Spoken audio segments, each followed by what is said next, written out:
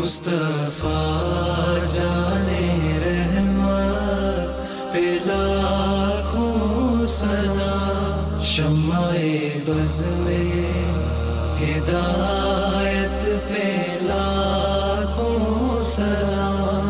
हम गरीबों के आका पे बेहद दरूद। हम गरीबों के आका पे बेहद दरूद। हम फकीरों की सरवत पे लाखों सलाम। शम्माए बज़ में हिदायत पे लाखों सलाम। लाखों सलाम, लाखों सलाम।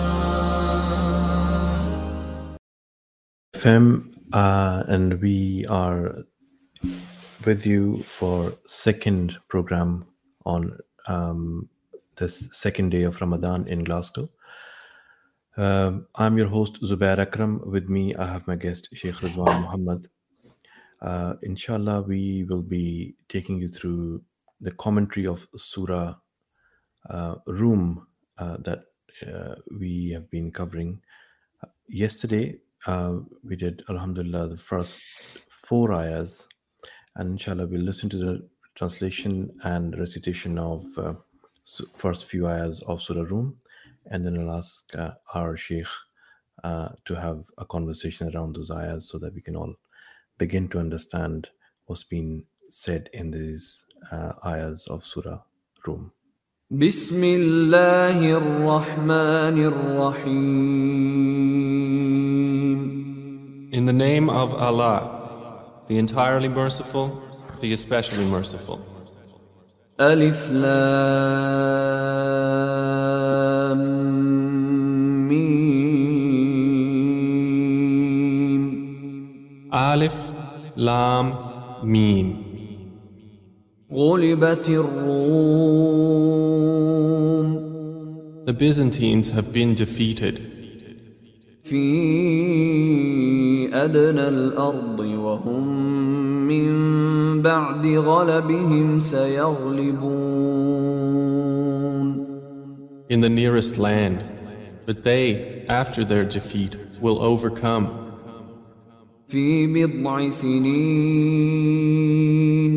لله الأمر من قبل ومن بعد ويومئذ يفرح المؤمنون. Within 3 to 9 years. To Allah belongs the command before and after, and that day the believers will rejoice. بنصر الله ينصر من يشاء وهو العزيز الرحيم. In the victory of Allah, He gives victory to whom He wills, and He is the exalted in might, the merciful. وعد الله لا يخلف الله وعده ولكن أكثر الناس لا يعلمون. It is the promise of Allah. Allah does not fail in His promise, but most of the people do not know. يعلمون ظاهرا من الحياة الدنيا وهم عن الآخرة هم غافلون. They know what is apparent of the worldly life, but they of the hereafter are unaware. बिस्मिल्लाहिर्रहमानिर्रहीम। शुरू अल्लाह के नाम से जो निहायत मेहरबान रहम करने वाला है। अलिफ लाम मीम। रूमी करीब की सरजमीन में मगलूब हो गए हैं और अपनी इस मगलूबियत के बाद चंद साल के अंदर वो गालिब हो जाएंगे। अल्लाह ही का इख्तियार है, पहले भी और बाद में भी। और वो दिन वो होगा जब अल्लाह की बख्शी हुई फ़तह पर मुसलमान खुशियाँ मनाएंगे। अल्लाह नुसरत अता फरमाता है जिसे चाहता है और वो ज़बरदस्त और रहीम है। ये वादा अल्लाह ने किया है अल्लाह कभी अपने वादे की खिलाफ वर्जी नहीं करता मगर अक्सर लोग जानते नहीं. सदक़ल्लाहुल अज़ीम. Assalamu alaikum, Sheikh. Inshallah, we'll be these 7 ayahs that we've read and translated both in English and Urdu. Surah Rum, and I was going through this mind map today of someone shared in one of the groups of all the surahs of the Quran, and this has been mind mapped. And I was what I looked at the mind map of this surah.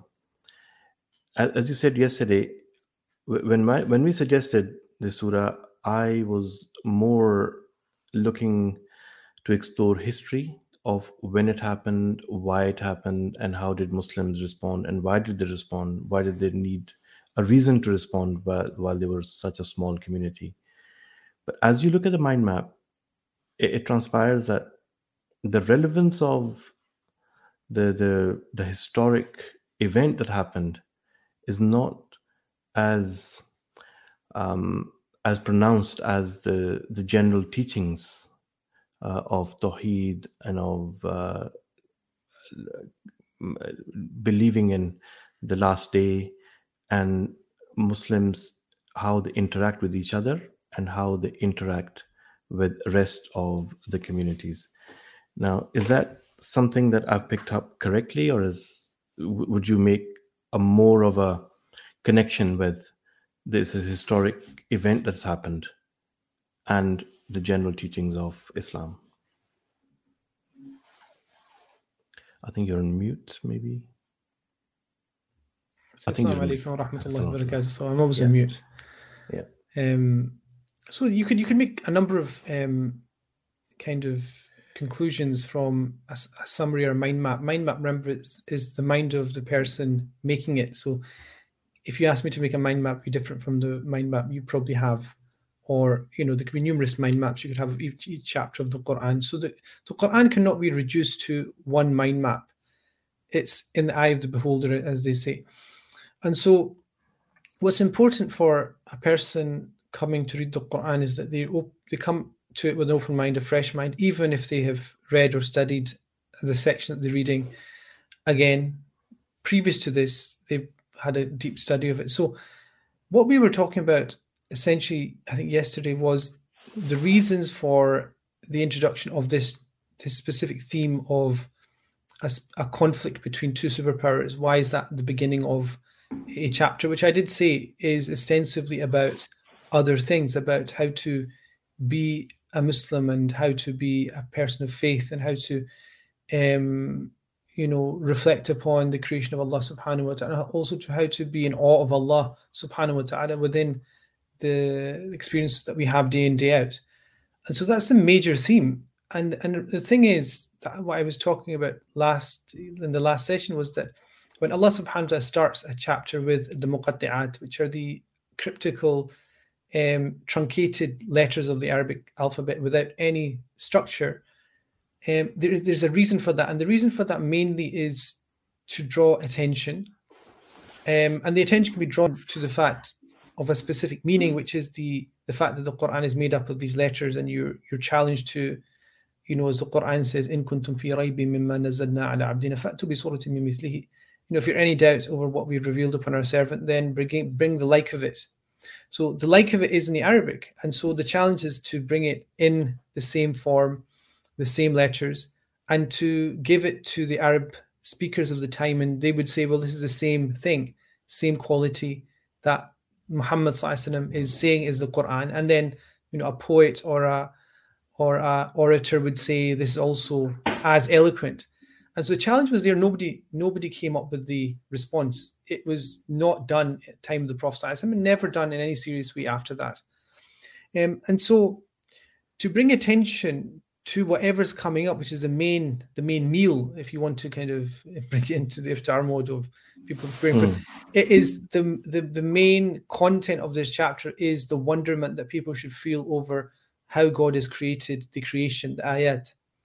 So the ayat are the kind of signs that you have on the horizons within yourselves that point you towards the fact that there is وَعَلَى أَنَّ كُلَّ شَيْءٍ تُدُلُّ عَلَى أَنَّهُ وَاحِدٌ, as the poet says, and everything points towards the fact there's only one God, there's one creator. So the verses are there for that. But to gain attention, remember, in the kind of world of ideas that you have, and the challenge that people have of people's attention at a certain time, even during that time, I can imagine there was different things vying for people's attention. To gain the attention of the listener, you have to provide something that is not the main purpose, but is essentially going to grab their attention.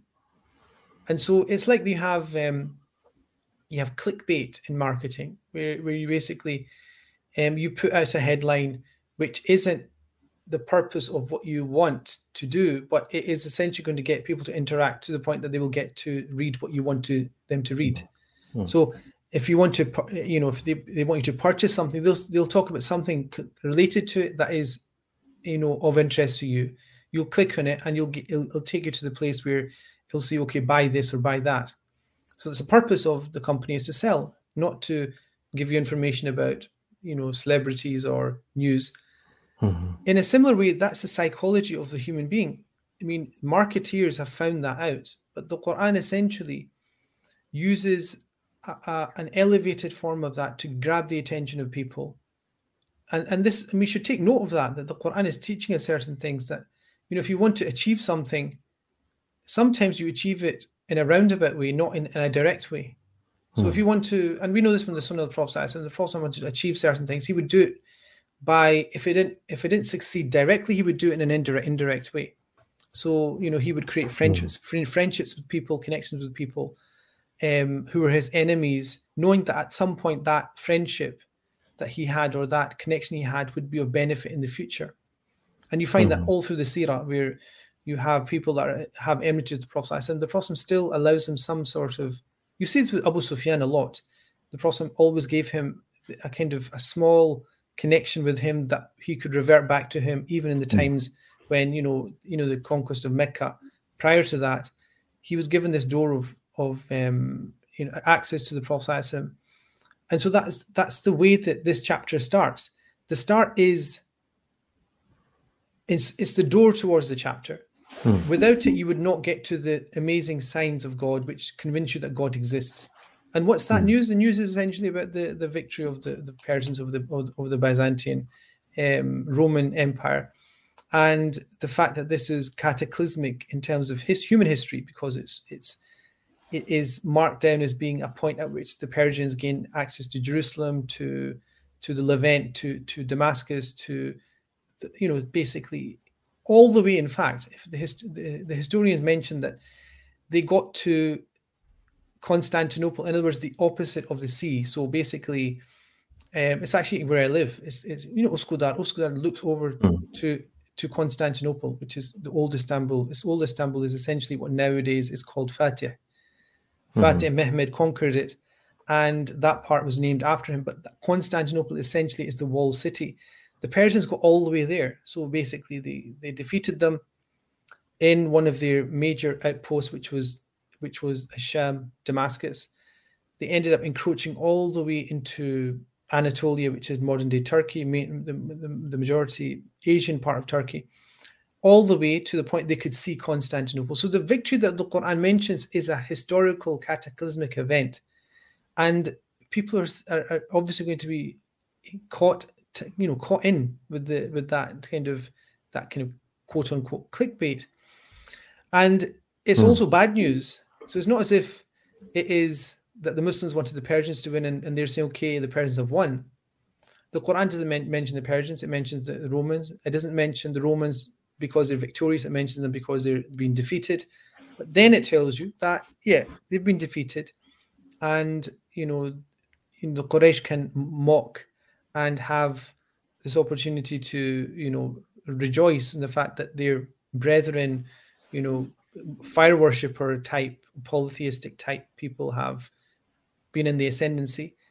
We admit it, we accept it, we own it, but guess what? It's going to change, and in a very specific time, and to the point that it's bid'ah sinin. Bid'ah in Arabic means between 3 and 9, And in fact, you know, some of the narrations mention that the Prophet ﷺ.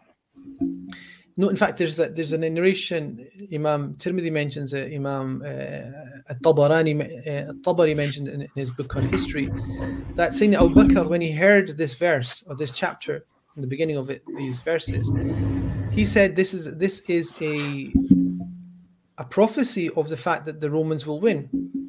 And Ubay ibn Khalaf, who was one of the major enemies of the Prophet ﷺ, who passed away. And interesting enough, the only person whose death was as a result of the actions of the Prophet ﷺ. So Ubay ibn Khalaf was injured in, I believe it was in the Battle of Uhud, you know, with not a direct hit from the Prophet, but essentially he was injured by the Prophet ﷺ in the Battle of Uhud, and he died as a result of that. But he says to Abu Bakr radiallahu anhu, the Persians have won. How can you believe the Quran is true? And he said, Abu Bakr said, I'll bet you that within 3 years, the Romans, who were now completely slaughtered. I mean, this is not just a battle, as I said before, in the fields or in the desert. This is taking the land, the cities, the major civilizational points. There's no chance of. It's like saying that Russia is going to, you know, invade America, kind of thing. You know, it's just not plausible. It's like, you know, no analyst, even no matter how far left-leaning they are in any kind of universe, will say that. It was like that. And Abu Bakr said, I'll bet you, I think it was 10 camels, that within 3 years the Romans will win. And he told the Prophet ﷺ, and the Prophet said, no, tell him 9 years and tell him to increase the bet. And so the Prophet said to him, go and tell him to bet you for 9 years and tell him that it'll be 100 camels, not 10's not enough.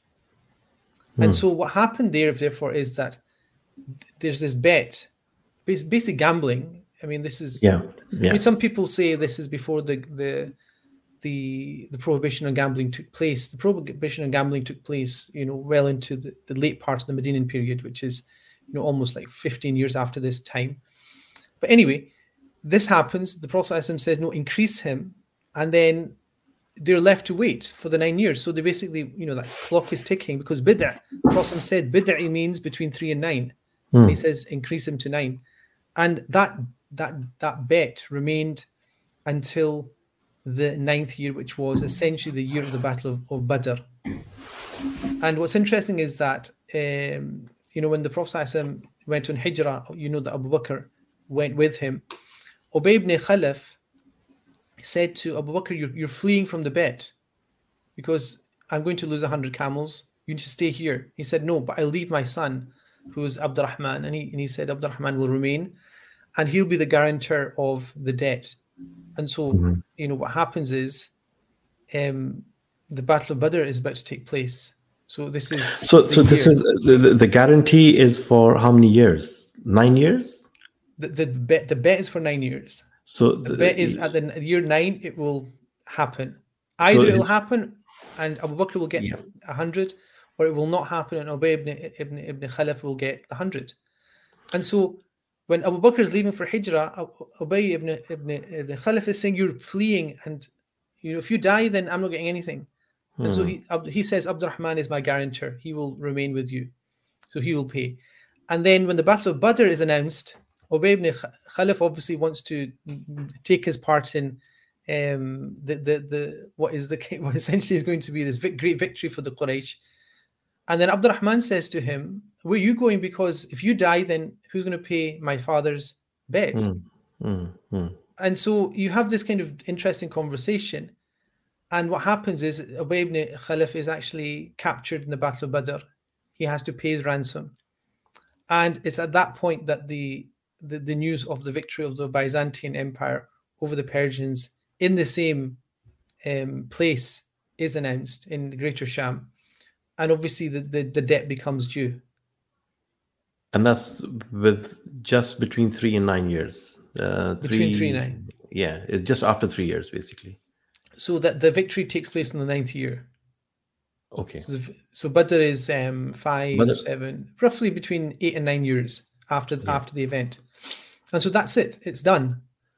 And so you have within this, obviously the clickbait aspect of it is that everyone's interested in this big bet. It's 100 camels. A camel is £2,000 nowadays. In that time, it'd be about worth £2,000. 100 of those is what? £200,000. Yeah. It's not as if it's just something to buy a car. You can buy a nice property, and it's not insignificant. This is the degree of faith that Ubay ibn Khalaf had in his disbelief of the Quran, and this is the amount of faith that Sayyidina Abu Bakr had in the faith, in the truthfulness of the Quran, which mirrors this thing that happens during the Mi'raj, when the Prophet ﷺ says he went on the night journey and the ascension to the heavens, and everybody mocked, including Ubay ibn Khalaf, mocked the Muslims, and he went to Abu Bakr and said, "Do you believe what he says?" And he says, "Yes. In qalahu faqad sadaq. If he said it, then he's true. Wa inni la wa usaddiquhu bima huwa a'lamu min dhalik. I believe him in things that are much more great than this, which is that the revelation comes from the heavens and the earth day and night." And so Abu Bakr's strength, as Siddiq, the one that is truthful, he puts his money where, put your money where your mouth is. Abu Bakr was one of these Muslims, of the early Muslims, who was the greatest and closest companion to the Prophet ﷺ. And at the moments where you could put everything, on the line for the sayings of the Prophet ﷺ, the trustworthiness of the Prophet ﷺ. In other words, it wasn't to say the Quran is true, it's to say the Prophet ﷺ never lies. That's what he was basically betting on. And the bet became true. And this is, So something I want to pick on what you said earlier on, that is it Quranic usloob, or is it the teachings of the Quran that if you don't, so using roundabout way is a recommended way. You don't have to be direct all the time. You shouldn't be direct all the time. Is that something we pick up from Quran? I mean, it's not something you necessarily just pick up from the Quran. It's definitely the case that the Quran is a dhikra, which is a reminder. A reminder is something that you do again and again, but the thing that you're using to remind is not always the same thing. So if you think about it, the stories of the prophets, they're all mentioned, and one story will be mentioned, the same event will be mentioned in a different way, in a roundabout way, and sometimes in a direct way. So the Prophet Musa alayhi salam, and his story with the Prophet and the Prophet Harun with Fir'aun, is sometimes mentioned directly, completely directly, because that's the kind of the knockdown, strike, which is going to give you the message. But then it's mentioned in a very soft way as well, a roundabout way with all the background and so it takes the reminder. It takes different forms, sometimes direct, sometimes indirect, and this is essentially what is. It's like either mudahana or mudara, which two are terms in Arabic. Mudahana is to kind of sell your religion. Mudara is to kind of use as a method to get to what you want without being direct. So mudara is like this. Mudahana is to kind of butter up your enemy and tell lies, and to go around being unethical in achieving your aims, which is basically essentially what politics is. If you look at certain Muslim countries which remain unmentioned at this point in time, mudahana, which is just making use of religion, but then there's mudara, which is to do it in a way that is wise and is ethical and is true. And so what the Quran does, and what we are told to do, is to avoid harm to ourselves and to gain what is good for ourselves, sometimes through an indirect method rather than a direct method. And this is, I think, one of the big lessons that I think Muslims of today are missing. I think is the fact that you don't have to knock the door down to get what you want. You can be wise and you can be long-termed in terms of your vision, and you essentially achieve the same thing. And so the Quran here, you could say, well, why is the Quran talking about a news item? The reason it's doing it is because it's opening the door towards people now having interest in what's going to come after that, which is these amazing verses about the, as you said, the mind map you were talking about. You're saying it doesn't seem to fit, but the whole point is now we have to connect this with that. It just can't be just that you just have clickbait at the beginning and then the main topic. there is always a deeper thing, I think, always within even something we think is just an introduction.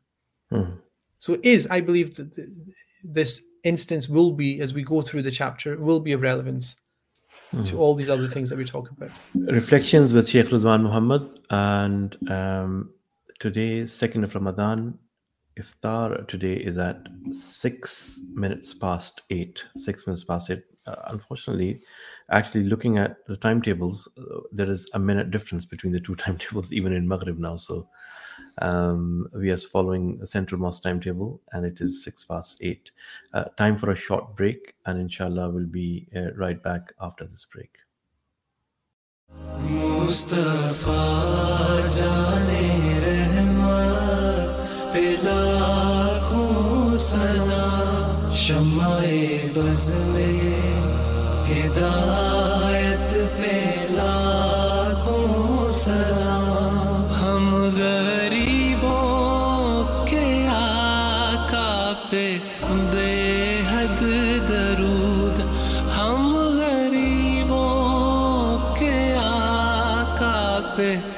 बेहद दरूद हम फकीरों की सरबत पे लाखों सलाम शम्माए buzz में हिदायत पे लाखों सलाम लाखों सलाम लाखों सलाम.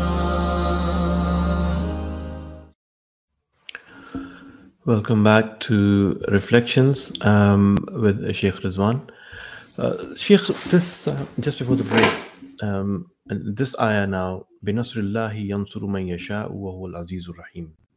At the victory willed by Allah, He gives victory to whoever He wills, for He is the Almighty, most merciful. So بِنَصْرِ يَنْصُرُ. We kind of labored on the point yesterday on لله الأمر من قبل ومن بعد ويومئذ يفرح المؤمنون. So the whole matter rests with Allah before and after victory, and it is generic, it's general, it's not just specific to this event that's been described. And if that's true, then the next part is again the same discussion about if it is, how much of it is how much is the qadr, basically. So what are you saying? I'm trying to understand what you're saying. The victory is given to whoever Allah wills. Yes. Right? What's the emphasis here? How does this ayah explain what the previous 4 ayahs have said? So you're talking about بِنَصْرِ Binasrullah. So this is related to, because it's harf jar al-ba, this is related to what's previous to it. It's connected directly because it says on the day that the believers will rejoice. بِنَصْرِ. So they rejoice about what? You can rejoice about numerous things.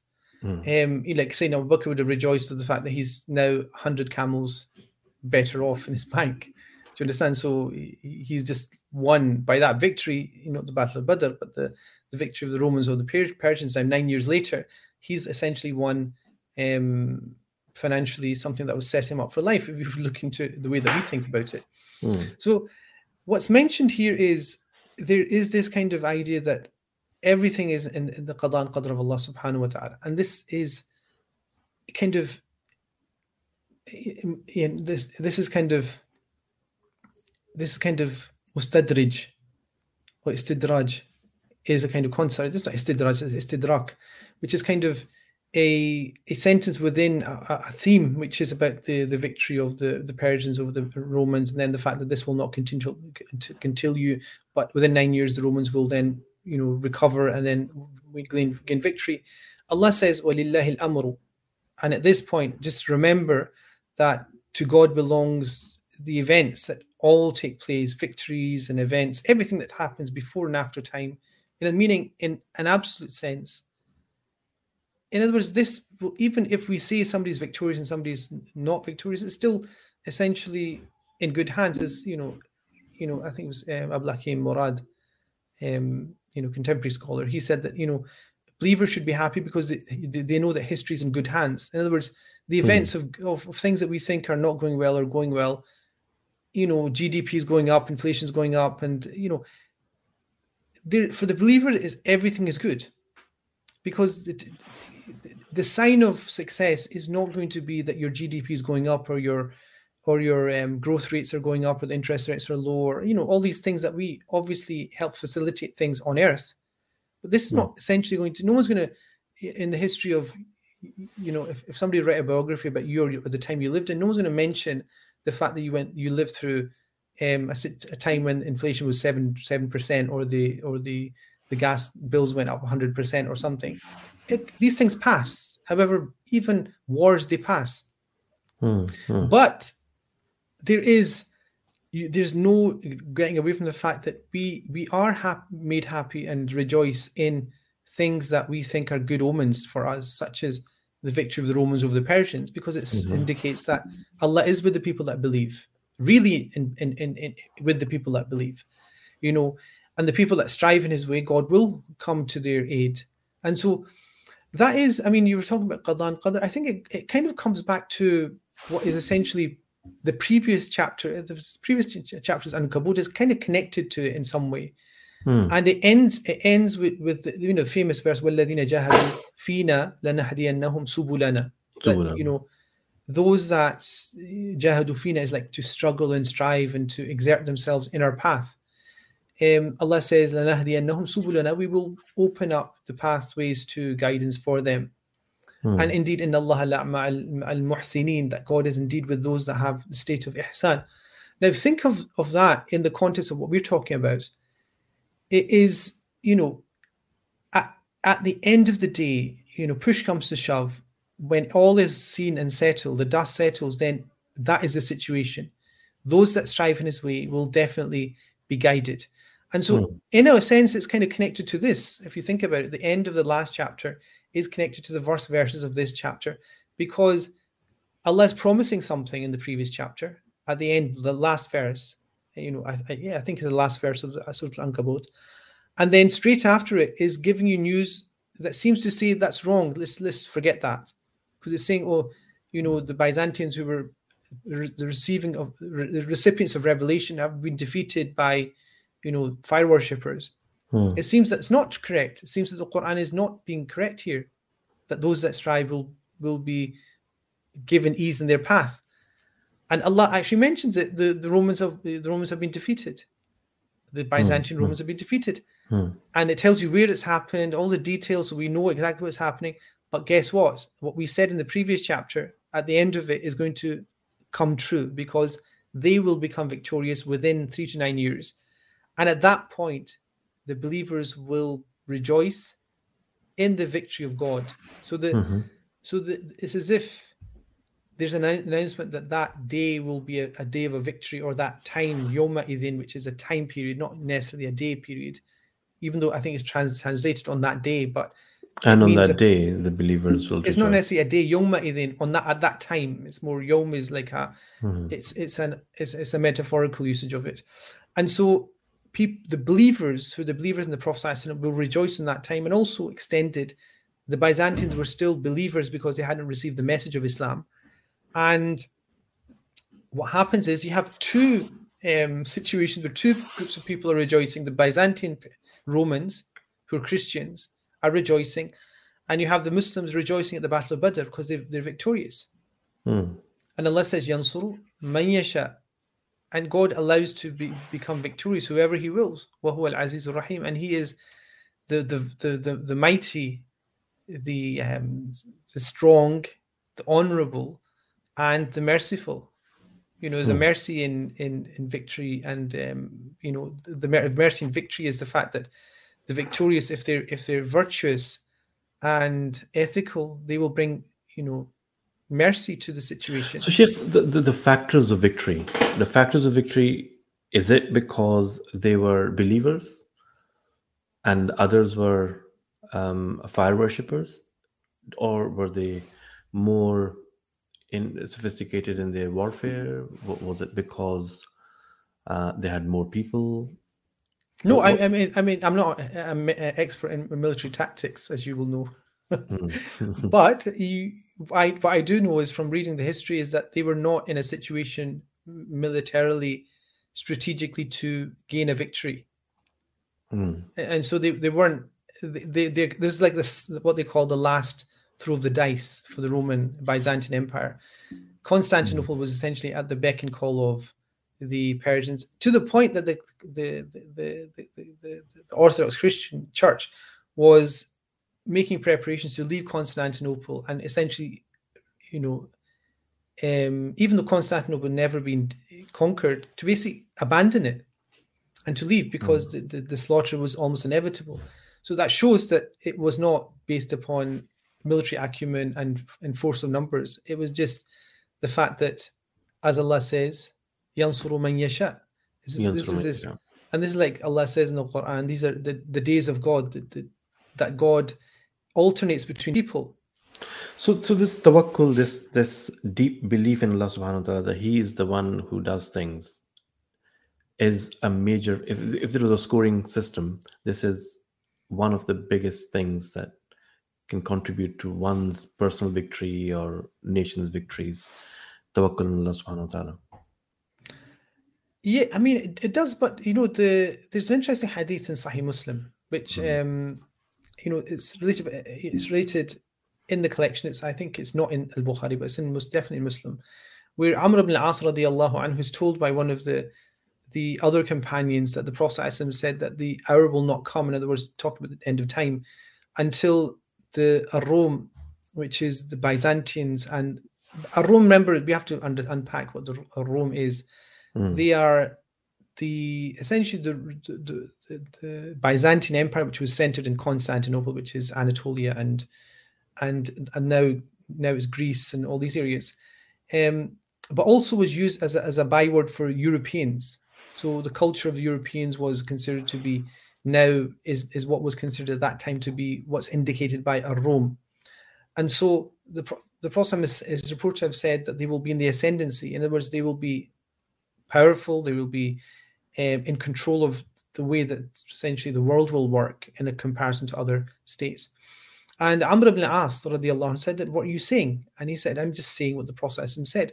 And then when Amr ibn al-As, remember, he's a great statesman, he was the person that was sent, as you know, to Abyssinia to bring back the Muslims who had fled from Mecca, and he was the one that, was always an adversary of the Prophet. He was considered to be the essentially the one that the Quraysh would send to the major kings and rulers to make the case for the Quraysh all the time. When he became Muslim, he brought those skills back to him, back with him to his Islam, and his story of Islam is beautiful. But what he said was interesting. He said, if the Prophet said that, then it's true. Since he says they have, I think it was 4 qualities that they have. So in other words, the whole point is, it's not that God just decides. Look, the previous chapter ends with the verse, what those that strive in our way, we will definitely open for them the pathways to us. And he said they have 4 qualities that almost like justify, and this is interesting because it almost tells us like we should also be aspiring to these. He says they're the best in facing difficulties, shada'id. When you come into a masa'ib, you come into a calamity, they're the best people in how they deal with that. And they're the quickest in recovering from that as well. In other words, they're down and out. And this is essentially, this thing of the Persians, basically decimating the Byzantines. What did they do? Within the 9 years, they dusted themselves down and came back. That's not something the Persians are known for. The Sassanid Empire was never known for that. And he said, thirdly, they're the quickest in returning to battle after defeat. Do you understand? So you think of these qualities. I mean, these are qualities of people that are tenacious, are driven. And we have to think of why that is. It might be survival, it might be this thirst for blood, whatever it is. But then the Prophet also, the Prophet said that they're going to be they're going to be the group in ascendancy. So Amr ibn al-As, he said that the other thing is that they have, they're the best in treating, essentially being kind to people, the orphans and the needy. So with that steel, that steel of coming back to battle and dealing with calamities and coming back from calamities, coming down back from the face of defeat, they also have this softness, the steel with the softness. And then Amr ibn As said he also have a fifth quality, which is actually very interesting, because he said that they don't allow,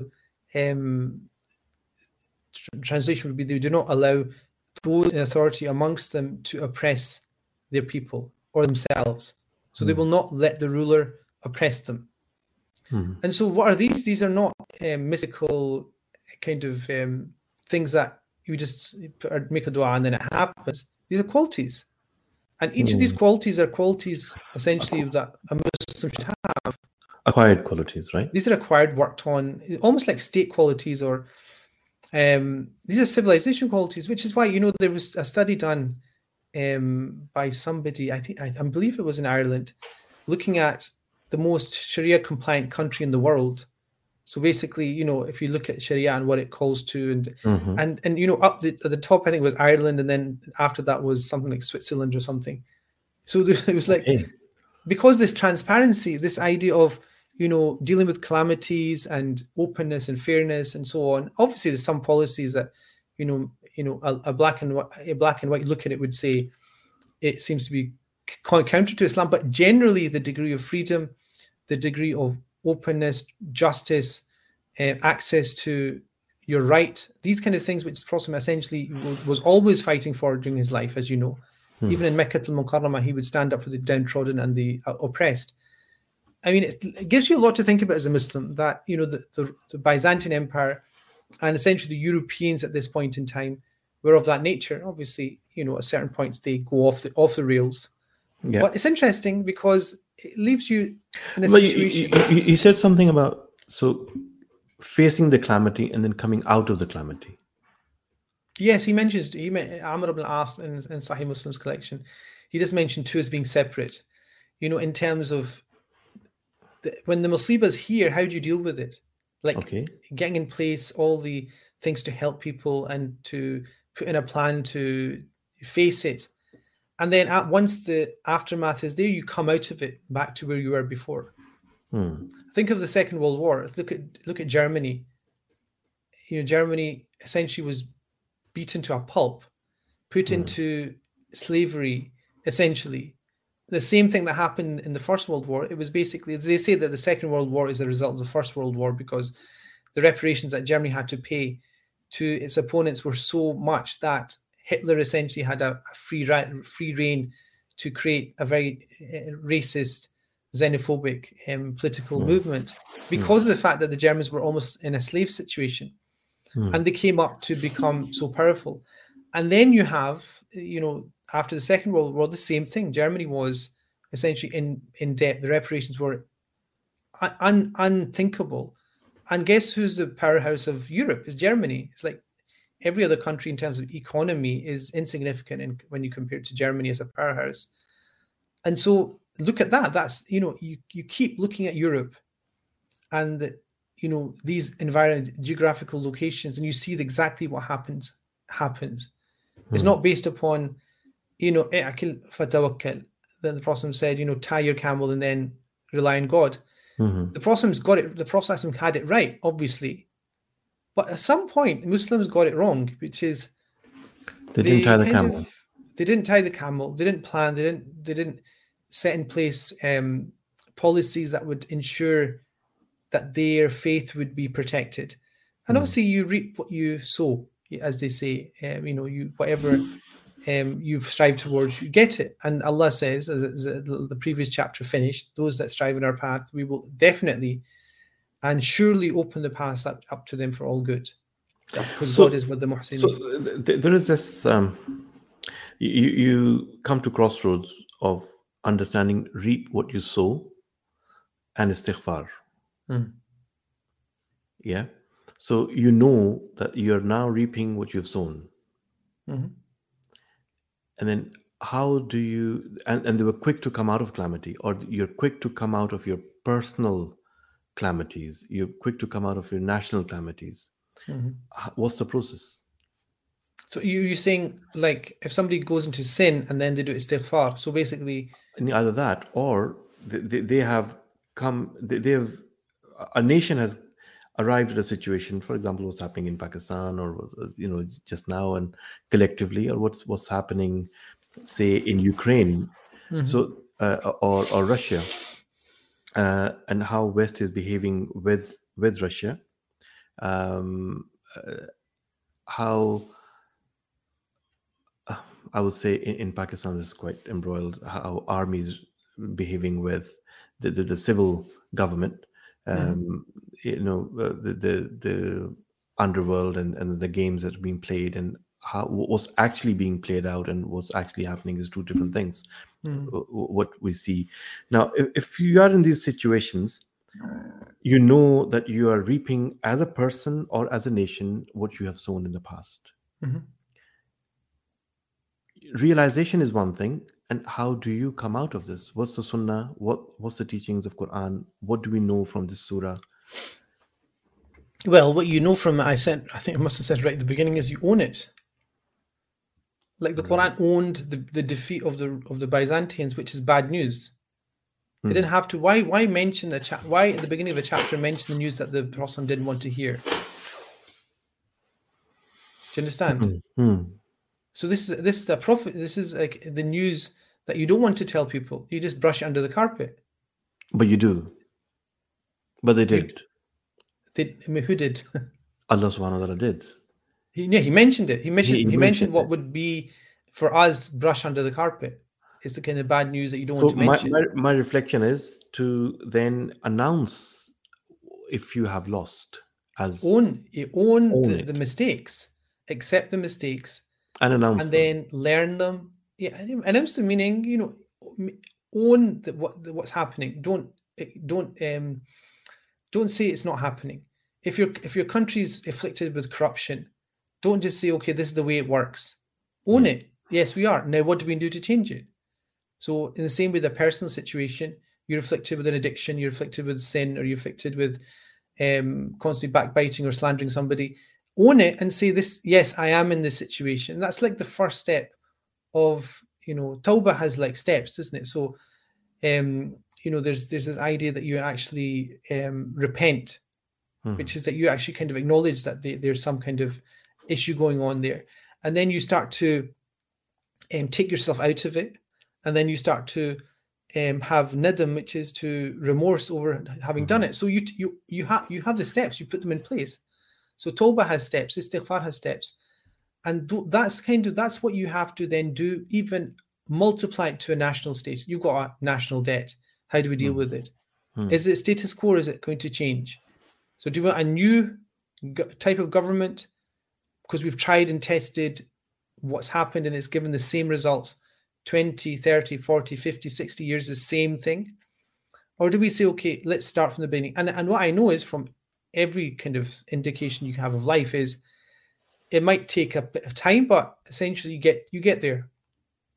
Like you make the steps, you put the plan in place, you achieve all the steps towards the big step, the big goal, you get it. So imagine you've left school, no qualifications or nothing, and unemployable. You need all the qualifications. You say, okay, what do I need to get to the goal, which is employability? You say, okay, I need this certificate, this qualification, this qualification, this qualification.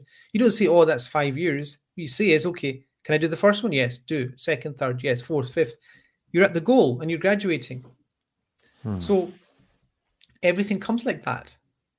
Now, by acknowledging your mistakes in the past is just a way of strengthening you in the future as a person. So that's a sunnah. And in this context, you read this ayat, and the victory willed by Allah. He gives victory to whoever He wills, for He is Almighty. Absolutely, because it's a sense of achievement, isn't it? It's a sense of, the thing that you've come out of it. If it wasn't what you wanted, ideally, doesn't matter. Let's accept it. Let's map it out. And in fact, they always say this, like, the person who's not failed will never succeed, because there's no education in constantly being successful, because you have no experience of what it's like to be unsuccessful and then have to change your ideas. Do you understand? So even Islamic scholarship, it went through years and years of refining and debating and discussing, until we have something that we teach without having to think about that, because it's already gone through that whole process of refinement and rectification. You know, the different opinions, the different heresies, the different sects in Islam that happened. We study them and look at them to get to the point that we own them, and then we say, okay, this is wrong because of this, this, and this. This is what we've come to conclude is the best way forward. And so that's it. And so this chapter, you know, the beginning of it essentially predicts the victory. It happens. And the interesting thing is, you know, just in passing, you know, the other kind of major prophecy the Prophet did at that time was obviously Abu Lahab.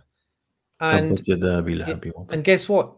He dies in the Battle of Badr. The day that the Muslims are rejoicing on the battlefield for defeating the Quraysh is also so the prophecy becomes true. The big prophecy is also the day that the big prophecy of Abu Lahab not being able to become a Muslim becomes true as well, because he dies. And so one day you have the two big prophecies of the Prophet ﷺ that were timed. In other words, they were given a time ticking clock, ticking away that you could check. You know, within the day, the sun rising, the sun setting, it's all settled. The whole thing settled, which is absolutely, I think for me, is just like mind-boggling that two things can happen. And sometimes we don't make the connection, but that's what happens. You know, when you have a prophet of Allah, you know, being supported by Allah subhanahu wa ta'ala, you know, these things become, you miss them because they happen so perfectly.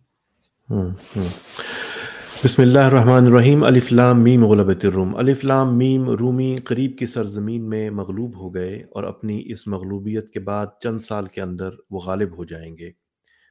अल्लाह ही का इख्तियार है पहले भी और बाद में भी, और वो दिन वो होगा जब अल्लाह की बख्शी हुई फतह पर मुसलमान खुशियाँ मनाएंगे। अल्लाह नुसरत अता फरमाता है जिसे चाहता है और वो ज़बरदस्त और रहीम है। ये वादा अल्लाह ने किया है और अल्लाह कभी अपने वादे की खिलाफ वर्जी नहीं करता, मगर अक्सर लोग जानते नहीं।